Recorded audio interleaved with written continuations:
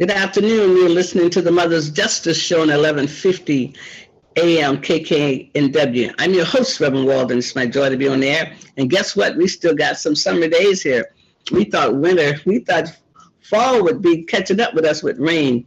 I'm your host, Reverend Walden, and I've been on the air for a while. I'd love being on the air. And we're waiting for Mr. Rye to come on. But in the meantime, I just want to thank everyone, all our supporters for Mothers who's been keeping us on the air. Also, our latest supporter is the Virtues Healing Circles that I'm one of the facilitators of around the city of Seattle. I'm really grateful for that. And so I'm waiting on Mr. Rye. I'll just go right ahead and just talk a little bit about what's going on for us. On October the 26th, Mothers is hosting another community meeting here at the Liberty Bank Building community room. And we're inviting the community. We'll get some more information out. Mark your calendars for November 10th is our Mother's Justice Breakfast, our Thurgood Marshall Mother's Justice Breakfast, and we will be having an award for our Attorney of the Year and a few other people. So mark your calendars. You'll have more information will be coming real soon about that. I'm just really all excited. We're beginning our 33 years now. Who would have believed that Mothers started out as Mothers Against Police Harassment in 1990, changed our name in 1996, that at this point in our life, we would still be actually having all volunteer organization. We're one of the few that's left almost in America now.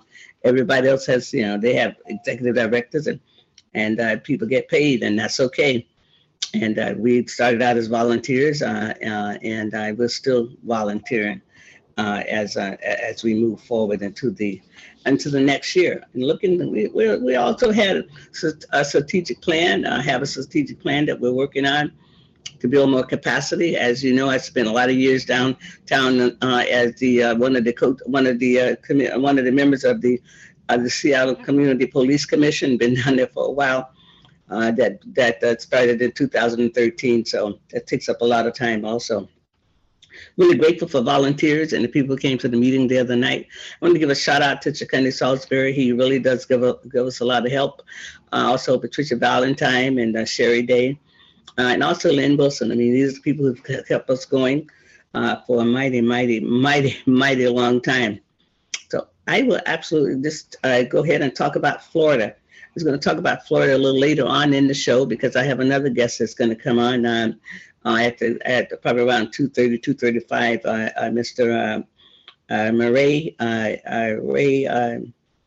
last name is McKenzie, and He's a national director for the Campaign Zero. And he's going to be talking about that, and I'll be talking about the spot shotters. So that's going to happen a little later on.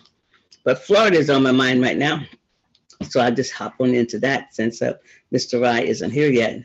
And he just got back from Washington, D.C. He was back for the Black Caucus conference. I think they have it every year, and he's been going back for years, back for that. And I know he'll have a great update about what's happening back in D.C. He's trying to bring more information to us here. We got a lawsuit against the state of Washington. Denied African Americans actually a piece of the pie because of I-200. We've been absolutely isolated here from getting contracts from the state. We've been locked out. So anyway, there's a lawsuit that's going through. Hopefully you have some information about that. But everybody who listen to me often know I was born and raised in Florida, born in Jacksonville, raised in Sanford, Florida. And I was very interested in the hurricane. I mean, I love the wind. Most people know I love the wind too, the WIND, and it was really blowing out there the other day. And hurricanes come from, if people don't know, hurricanes come out of the Atlantic, not too far from the continent of Africa, and the trade winds bring the wind, and then by the time they get get into hotter water, the more the stronger the hurricane will be. When it hits colder water, like up past New York and going toward Canada, then it will lose a lot of its steam because the ocean is not as warm as it is coming down from the southern hemisphere, coming up from the southern hemisphere.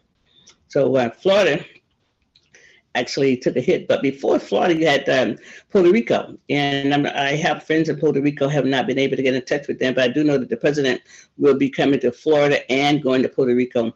Puerto Rico got hit by the previous hurricane, and they all that electricity went out on the island. So, and so I'm still trying to get some information about Puerto Rico from some of my friends who live in Puerto Rico. I did talk to Francis this morning down in Sanford, Florida, where I'm from, and the phone systems are not up very well. I mean, so it goes in and out. So she couldn't be on the phone today, but she posted a lot of pictures on Facebook about the water. And Seminole County is actually in Central Florida. And the storm hit on the Gulf side, Fort Myers in Florida, and then it came across Florida.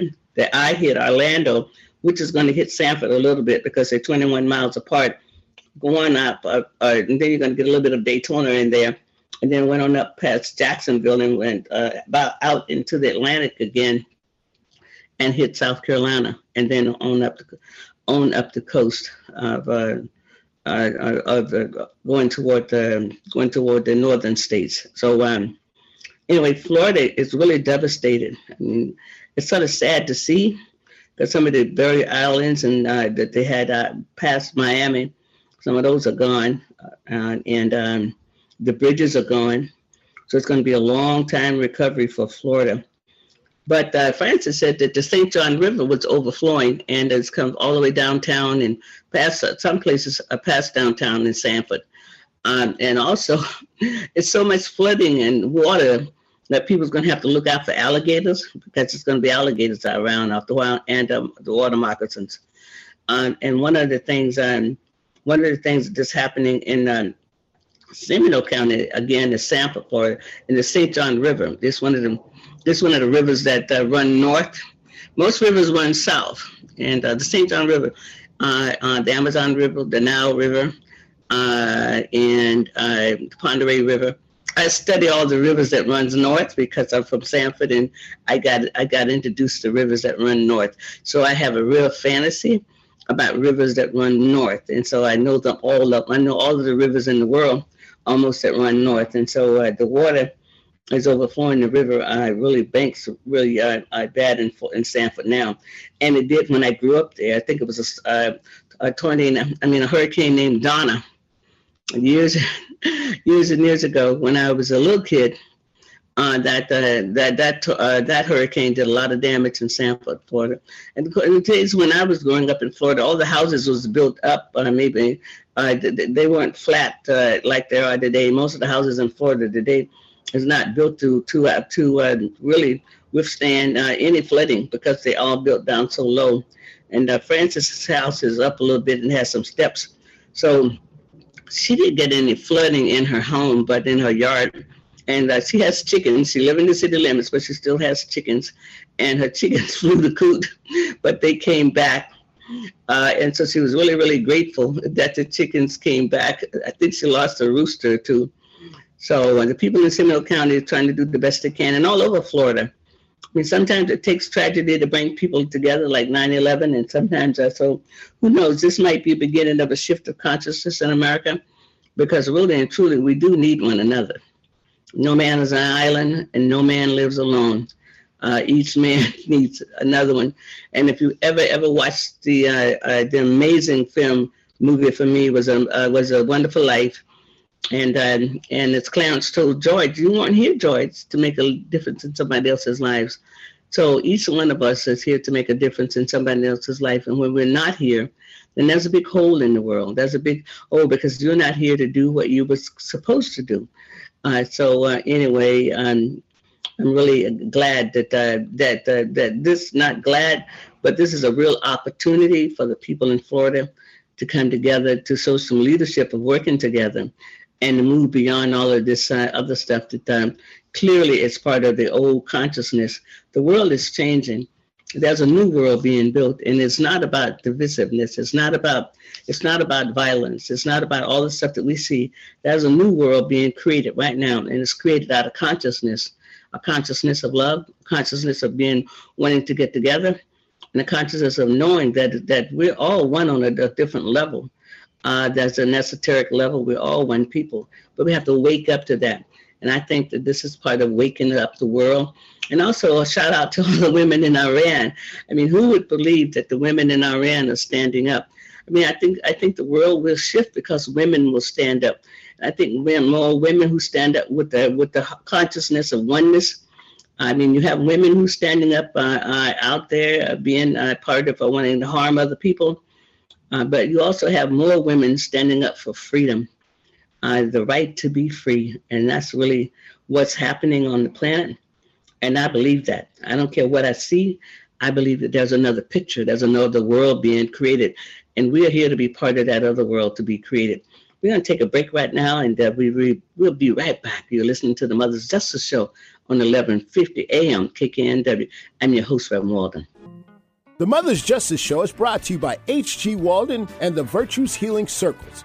Join us for Wisdom and Wellness with Reverend Walden, a monthly virtual and in-person healing circle that focuses on community healing and growth.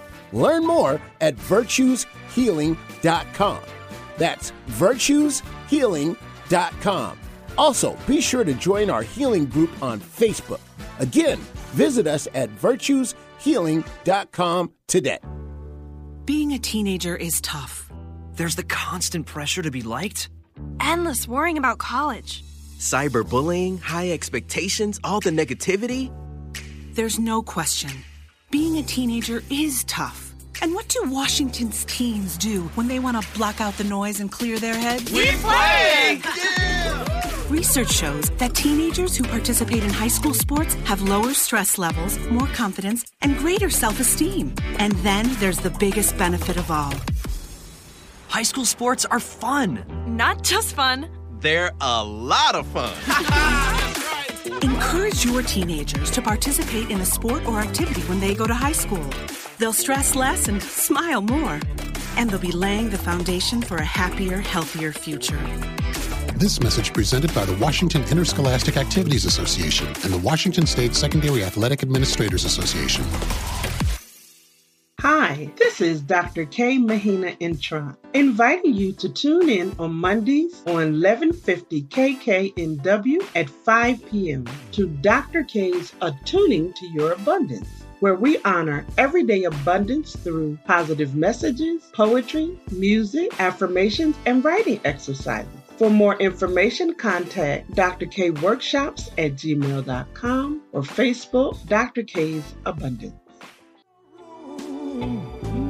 For the hopeless sinner who would hurt all mankind, just to save his own. Believe me now, have pity on those whose chances grow thinner, for there's no hiding place against the kingdom's throne. Good afternoon. You're listening to the Mother's Justice Show on 1150 AM KKNW. I'm your host, Reverend Walden. It's my joy to be on air. And Mr. Rye, come on in, Mr. Rye. Yes, ma'am. I have to apologize profusely for blowing my airtime today because I look forward to being on the Mother's Justice Show because a lot of stuff we do carry over to Thursday.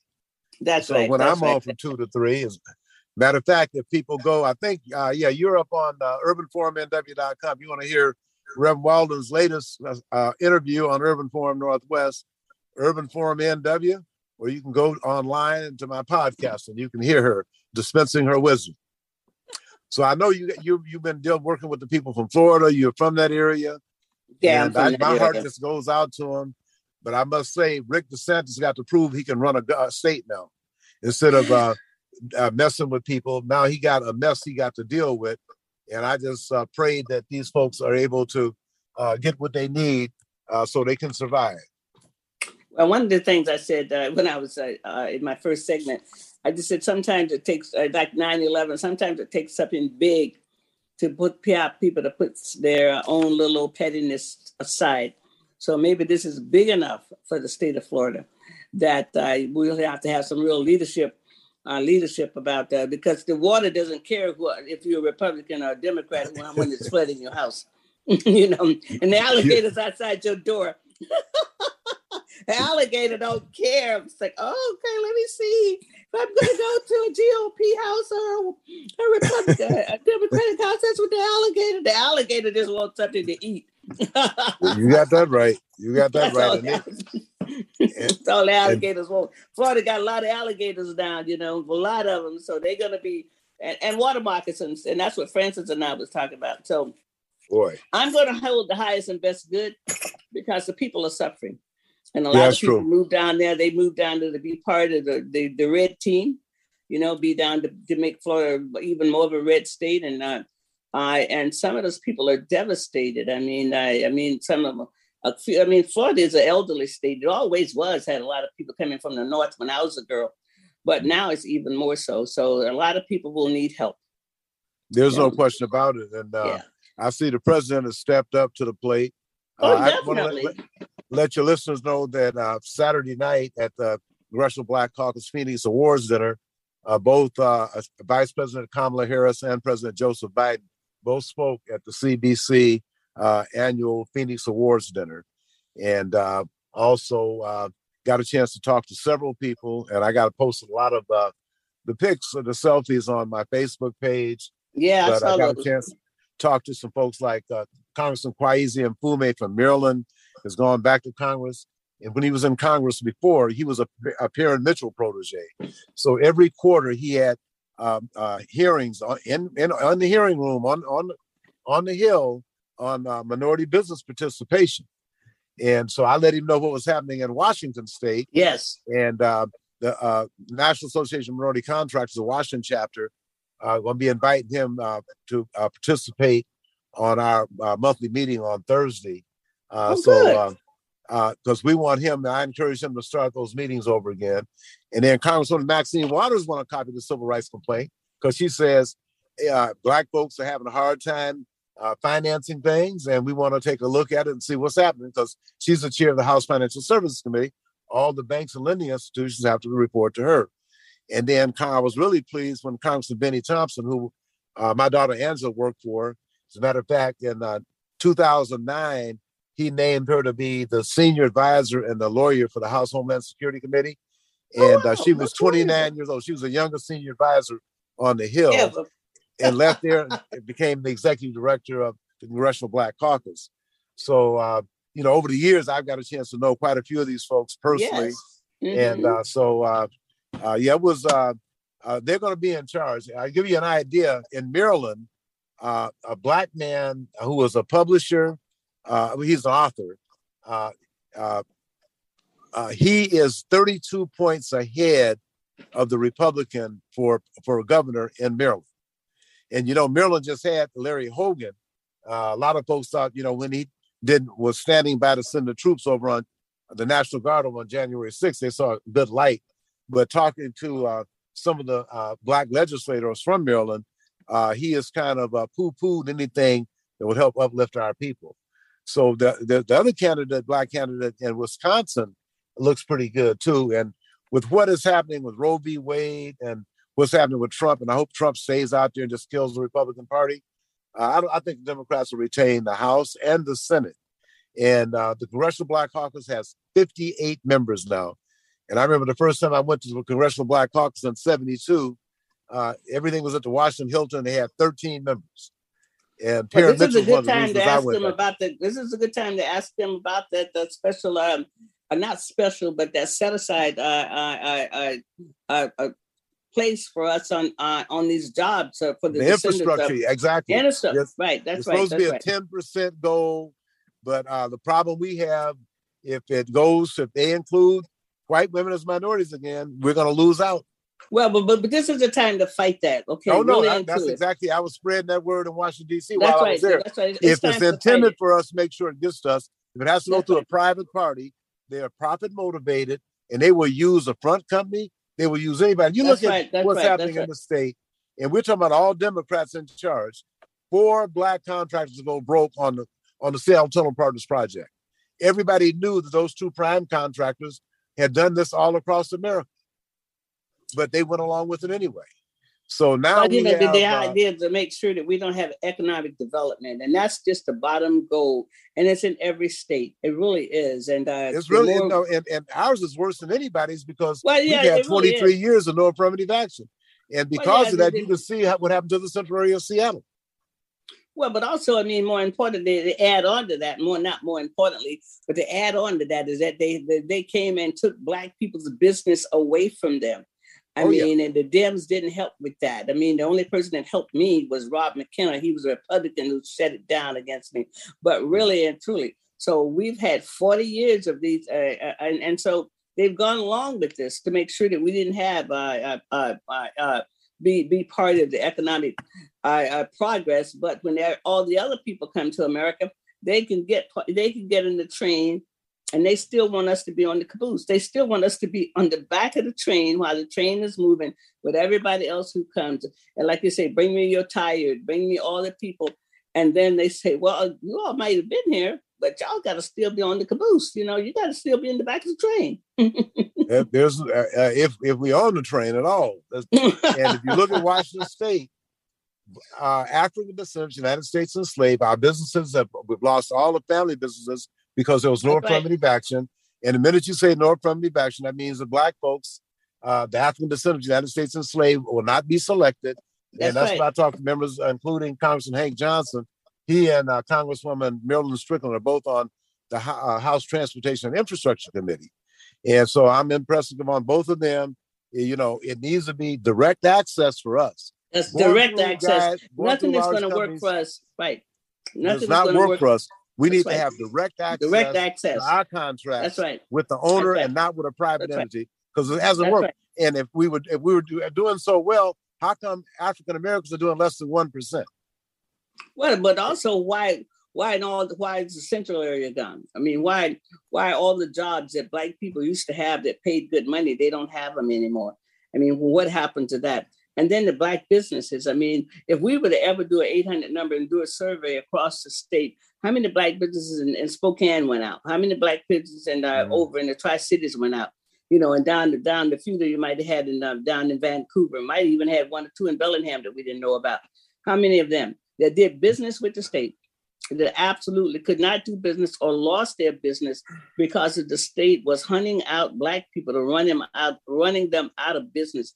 And I'm going to always say they hunted me down and they ran me out of business. A 25-year-old business, overnight they ran me out. And then what Mr. Branch had a payroll of $21 million over there a year.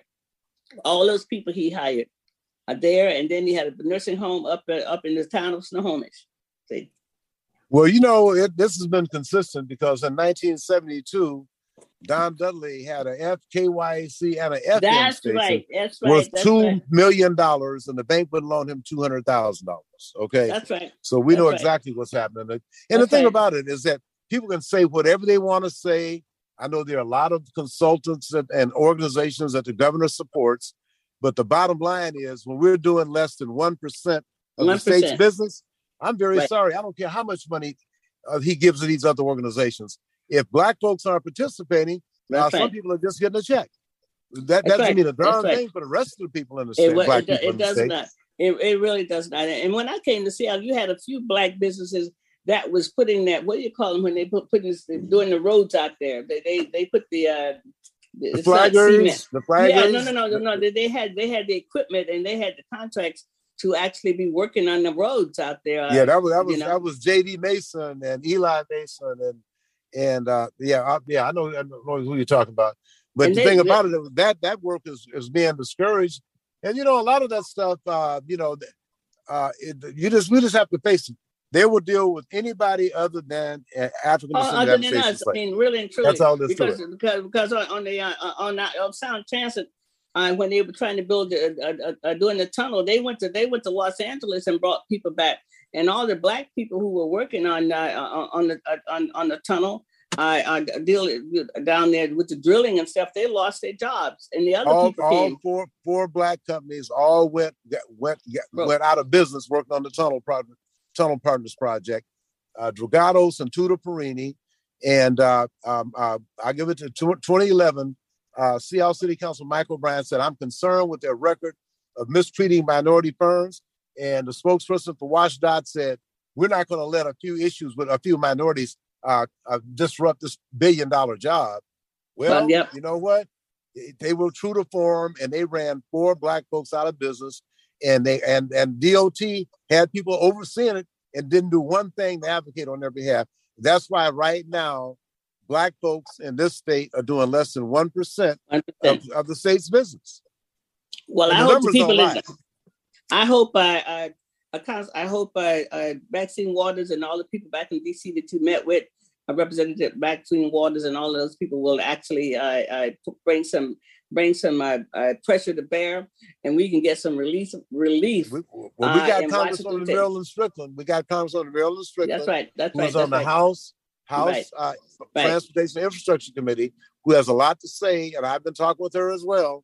So we're just going to keep pushing, because if we don't, nothing will happen. All right, well, Mr. Rye, thank you for coming on, and and we'll be praying for our family in Florida and all up and down the Atlantic coast, and I'll be talking to you next time. How is that?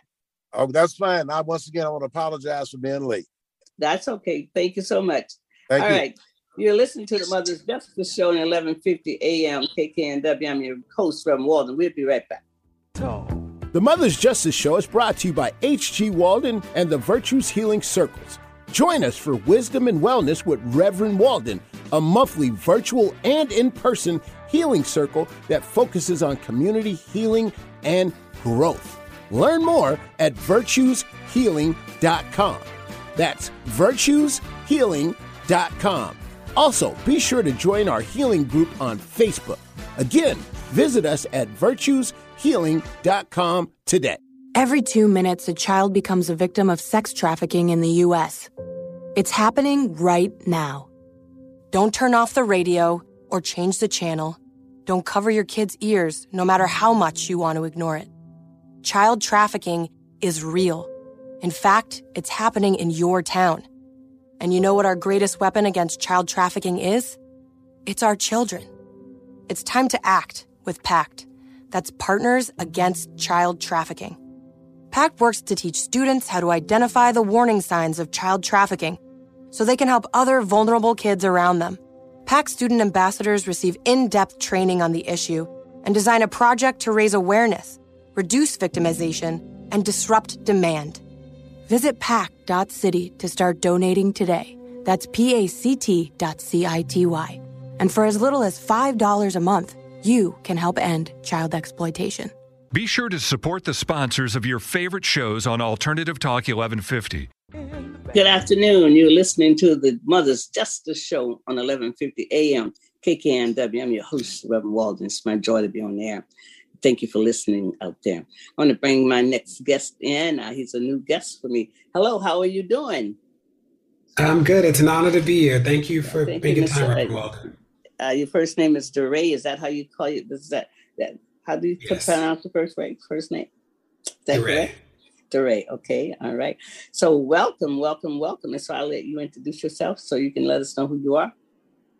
I'm DeRay Mckesson. I help lead an organization called Campaign Zero. I was one of the original protesters in Ferguson in 2014 and have continued to fight to end police violence. So I've met with President Obama, people at all levels of government. I'm on the Council for Criminal Justice Reform, currently being sued by police in Baton Rouge, and care about these issues deeply. All right. Well, welcome. Because I'm the Reverend Harriett Walden and the founder of Mothers for Police Accountability. We started, this is our beginning our 33rd year. We started in 1990. So we've been around. We had a names change in the middle. Probably 1996, we changed from Mothers Against Police Harassment to Mothers for Police Accountability because it's about more than that. So, but over the time, we've broadened our scope to be involved with all kinds of issues in the community, especially violence against us. Violence in our community is at an all-time high. In every major city it is. And in places like Minneapolis, they're suffering there. I mean, places there's just really a lot of suffering in our communities, like it was in the early 90s. I mean, this explosion was around in the early 90s. I mean, one year we had 30 people killed in Seattle, and not by the police. but by other people. So you reached out to me on Twitter. I guess that's what it was. And did my son call me? Oh my, he owns Converge Media. So somebody, I think Joey pointed you to Oh my. Yeah, yes. Son, he's my youngest son. He owns Converge Media. Mm-hmm. So we're focused on policy change. We actually did in Seattle. I don't know if you know a campaign called 8 Can't Wait to change police use of force, like banning chokeholds, stuff like that. That was something that we did across the country in 500 cities and 19 states. But this was about ShotSpotter because it is, and it seems like you already know about it. Yeah, I know a lot about it. It was for 10 years I've been working with ShotSpotter, so knowing a little about it. But also Seattle had already banned chokeholds. We banned chokeholds a long time ago. And then we also banned chokeholds out in the county because they were talking about a partial chokehold. And mothers and the NAACP and other people, we made sure that chokeholds did not come back to King County at all.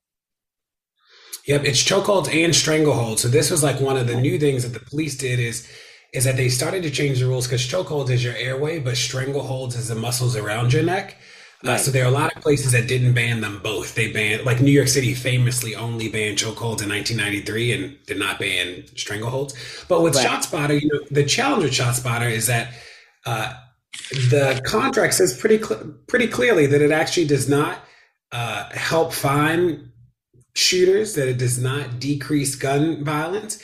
And when we look at the data across the country in cities, because it is in about 100-ish cities, there are no places that we see there's actually a demonstrable decrease in gun violence because of ShotSpotter. So they will show you arrest data and evidence collected data, but convictions doesn't really do that. And the contract actually says very plainly that it doesn't decrease gun violence. So we've been trying to talk to people and educate people and work with people to think through real solutions that will decrease gun violence. Well, they did. I'm trying to think of the name of the city up in California, and Ron Davis. He used to be he was a police chief there before he went to work for the government. Before he went to the other, he was trying to be a police chief here in 2000 and maybe 10 or 11. Maybe that was he and the town that he came from. The violence did go down. I mean, there is some places down there where it did go down, and really and truly, we want to decrease Black folks killing Black folks, and I don't know how anybody can. I mean, in this day and age, our new motto is doing both to do both and. I mean, we can no longer be on one side of the ledger, rightfully so. Police brutality and violence is a long-going issue in America. But these people, I mean, in these cities, and people say Black Lives Matter, but they don't talk about they're not concerned about the Black lives that matter that's being killed by Black people. And I often wonder, I think they are concerned. No, they're not. All the people in the streets in America is not out there. It is nobody in the streets because Black people are killing Black people. In Chicago and in Seattle, all the people who come out is because of police violence. I understand that. But you have 81 women, parents in Seattle and King County crying and grieving because their children have been killed. And it's time to do both and. It's time to do a parallel track of both and. And now people are beginning to do that and want to talk about both and. Because we cannot spend all that time on the ledger, on one side of the ledger, and not talk about the mothers and the people who are suffering. So I'm convinced about this Black Charter. I've been involved with it for 10 years. Murray, who was a previous mayor, he was going to do a pilot on it, and he had a press conference on it, and so I believe that Bruce Harrell put it back in the budget, and it's a lot of people in this town will be asking for it to go at least for a pilot to. I mean, I don't think anybody should stand in the way of a pilot in a city when the people in the city might want that pilot. Yeah, that's fine. It's just not true that people don't care about community violence. I'm in a city, Baltimore has 300 murders a year. Both my parents were addicted to drugs, and we have all been people who've been affected by gun violence. So it's hard to hear somebody say that people don't care about community violence because in my community, the people who have the platform, when Black Lives Matter first got started, I mean, after Trayvon Martin got killed, I mean, that's where I'm from, in Tampa, Florida. Then they coined the word Black Lives Matter, and then it could on. And I was quoted in the Huffington Post that says our blackness is not a crime, and so I don't use the word Black Lives Matter. We gave the money back that they gave us, but most of the times when people are protesting, I have not seen outside of anything that if there's a protest about people harming one another, it's because Mothers Police Accountability call that protest here in Seattle or call that press conference. No other groups in this area are standing up and talking about how we harm one another because it's hard to talk about. I mean, look at the mothers in Chicago. I mean, over 1,000 mothers are crying, past 1,000 mothers are crying in Chicago. And how do they feel? If we just dissect how the mothers on the other side of this equation feel when all the people are in the streets, rightfully so, about, George Floyd and all of these are rightfully so, but nobody's coming over there to be assistance to them. But in Chicago, there are mothers. There's a big activist community and the community groups who are working to end ShotSpotter because in Chicago, there was a 17-year-old that was killed because of ShotSpotter. There was a ShotSpotter alert that called the police to an area. He actually didn't shoot a gun at all, but the police got out of their car and actually killed him. So, we're working with Arnie Duncan in Chicago, who was the former Secretary of Education. He's doing gun violence prevention. And there are a host of people and incredible activists in Chicago and community members working really hard. So the thing about ShotSpotter, though, is that there just isn't a city, and I'm happy to go over the data with you, but I know about the data. I got the data, and I have the data, and also have the data on the other side. So that's correct. I mean, I'm going to give you the platform because as I asked you, you wanted to talk to me, and that's fine. But also, I just wanted to say one thing. I am working with the parents, the mothers and fathers in Harlem, and they're working with the police too. I mean, I've had them on my show, and I used to be in Chicago all the time because I did Citizen Alert with Mary Powers. Mary Powers started Citizen Alert.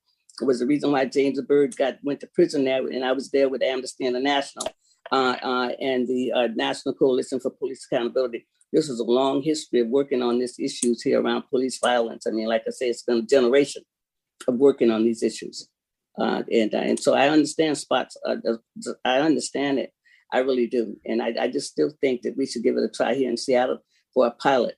I mean, I think that, and I think the people who here want it will probably come out to the city council and speak for it. But go ahead and tell us about your stats. Yeah, no, there is no American city that ShotSpotter has data that shows that ShotSpotter actually decreased gun violence. It just doesn't exist. But, here's what I'd say to you is that you wouldn't get a DNA machine that doesn't actually analyze DNA, ShotSpotter, the actual contract says it does not decrease gun violence. It says that. That's like actually what it says. And, happy to show it to you, but, I got it. I mean, and also I've had demonstrations on both sides.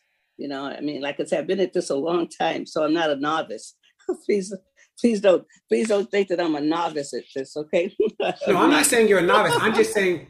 I'm not saying you're a novice. So what do you say to the contract when the contract says that it doesn't decrease gun violence? What do you make of that? Well, I make of it. I make up a lot of things about it, and I'm willing to still consider it as a pilot to see what it might do here in Seattle. I mean, even if it says it doesn't decrease gun violence, you're okay with that. You know what? I'm following the mayor's lead, and I'm going to be part of that. I'm going to be part of that. I'm going to be part of that. Be part of the people on that other side, because all the data and all of that. Sometimes that might be true, but then that you could have another side of this. And sometimes people who are speaking for us all the time. I mean, not you, but a lot of times when people are speaking for our community, they don't even know anything about our community. I mean, really and truly. They don't know how tired we are living with violence. Okay, we are tired. We're absolutely tired of living with violence. I get it. I used to have to sleep on the floor because people shot so close to my house. I know what it's like to sleep on the floor because you're worried about the gunshots going through the wall. So I get it. You don't have to tell me about the violence. Well, I live in a city with 300... Yeah, but I don't get it because I was raised in a community where it wasn't violence. This has not always been America. This has not always been our reality. But it's been our reality. I know. Yeah, it's right. I feel you. I'm just saying my city has 300 murders a year. Oh yeah, and I know your city. I was there. I don't know it because I came there for work. I came for a presentation, and I was there for just 24 hours, and I was like, wow. I mean, what I saw was a lot of, so I was really quite surprised about your city. Then I went and did some researching in the Freddie Gray case. I mean, and nobody was held responsible for that. I mean, and it's just amazing. I mean, for me, my work around a lot of these issues for police accountability on the other side is get a tight contract. I mean, because that's what one of the problems is in the contract, because the cities across America never negotiate hard enough to be able to hold police accountable. Because, I mean, the accountability is going to come on the other side of this equation from a strong contract, or either a strong, one thing about Minnesota, when the trial was, when Keith Ellison, former representative, I stayed at his house one time when I was doing police accountability. I stayed at his house long before he went to Congress. And then when prosecutors put resources to bear, they will win the case. Yes, they will absolutely win the case. But most times they won't charge a fine. They won't file because they don't want to lose, because they don't want to lose their relationship that they have with the police. And so in order to fix that, you got to get a strong contract that holds police accountable. If they don't have those consequences, if they don't have the body cameras on, they need to be fired. I mean, strong things. I mean, not get their job back. I mean, because you mentioned some of the other things. I mean, sometimes people make mistakes in jobs, but constantly the body cameras are not on, or the footage is missing. That ought to be a fireable offense. Okay, and then once you discharge your weapon, people you arrest people, and they wind up in jail being beat up. I mean, it's a lot of things that has to happen on both sides of this equation. But I do know that communities are tired. And why not? I mean, that's all I can say is that, like I said, I've been doing this a generation. I've been to many funerals, like you're talking about in your community, and sat with many mothers who children have been killed. And once a mother loses a child, her whole life changes in a different way. I mean, and some mothers in some cities I read, and I think it was in Detroit and a few places where some mothers have lost more than one child. You might have some of those cases in your own city because you have a large Black population there. So here's my deal. Can we make a deal, Reverend Walden? Can we make a deal? No, I don't make a deal. I don't make deals. I'm sorry. No. So I don't make deals. I'm too old to make deals. If it is, mine is a simple deal. Is that if there's a pilot, I would love to meet with you again after the pilot's over so we can look at the data together. Can we do that?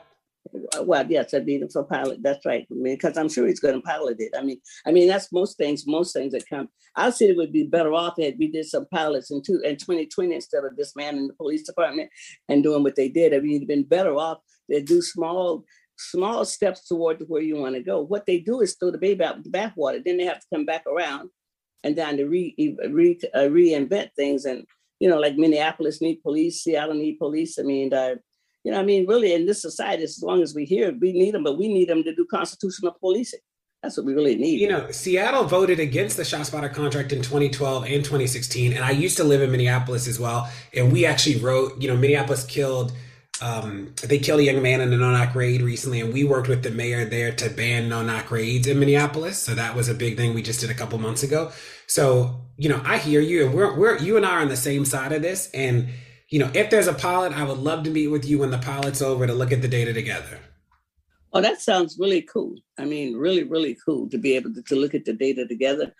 And also, and since you have a national platform, I'm glad to know that you're also looking at other places where people are trying to stop the violence or heal the violence, because there's some healing that has to be done in the Black community. Can nobody else help us with that? What have you seen be effective? What are some things that you've seen that we should start doing in more cities? Well, I think one of the things that I think that's really effective is to reacquaint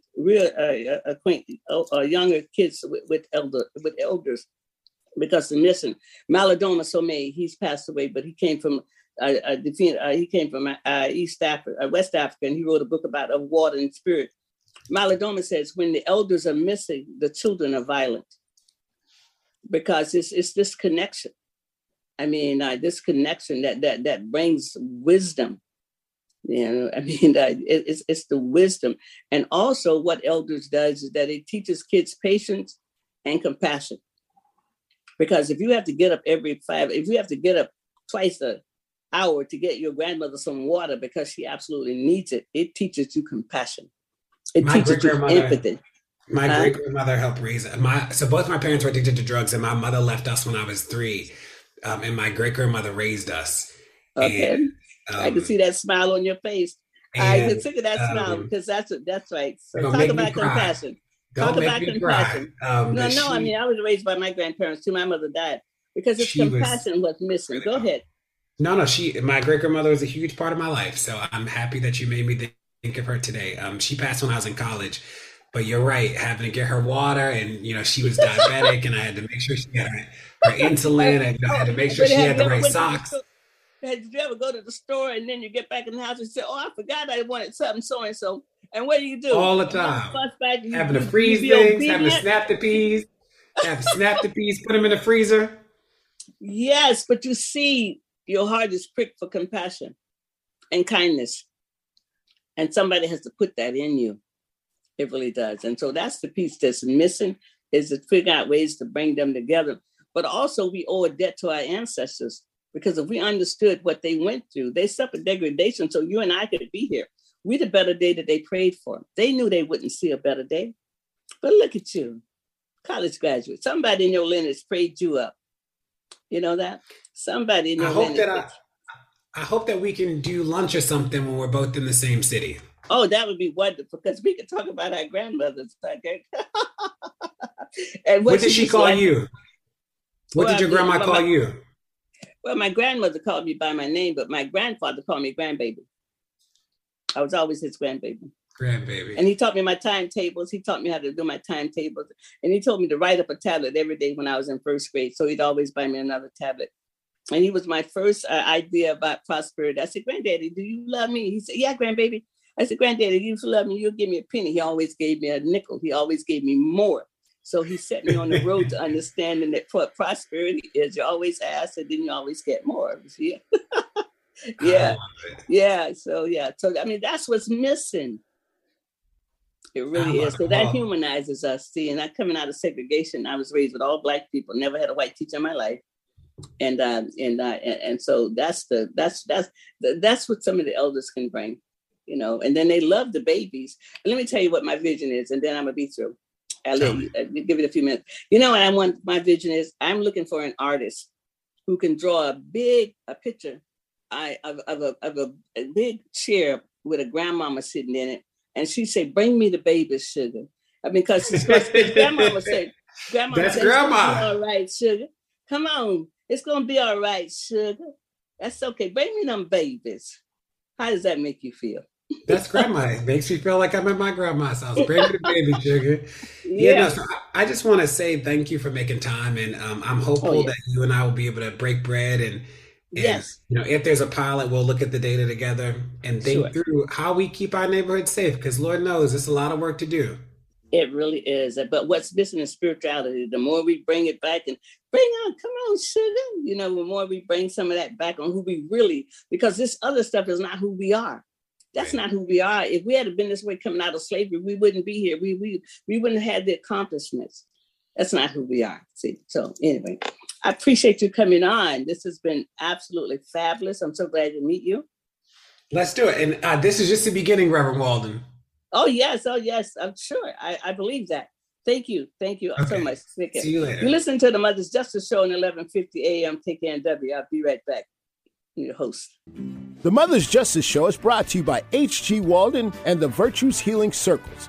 Join us for Wisdom and Wellness with Reverend Walden, a monthly virtual and in-person healing circle that focuses on community healing and growth. Learn more at virtueshealing.com. That's virtueshealing.com. Also, be sure to join our healing group on Facebook. Again, visit us at virtueshealing.com today. Oh, you listen to the Mother's Justice Show on 1150 AM KKNW. I love that song. I love Ruthie Foster also. I tell you, I've had an exciting show today. I'm on jazz. I love talking about grandmothers. I love talking about how we can bring people together. And that's what inspires me to keep going at this tender age that I am at, and just keep the momentum going. I'm always jazzed about life. I'm always jazzed about new beginnings, and I'm jazzed about how to bring people together. And I'm jazzed about just making these connections, because this is how the world is going to change. So we're building a new world. It's a new consciousness. It's a new day. And the old world is dying. Really, it is. It's a new day on how we're building a world of cooperation, collaboration, and consideration. That's what we're building. And I'm really excited to be part of that new world that we're building. And it's coming. It won't be long. You've been listening to the Mother's Justice Show on 1150 AM KKNW. I'm your host, Reverend Walden. It's been my joy and delight to be on air today. See you next week. Take care. Take care. And wherever you are in the world, take care. Loving you.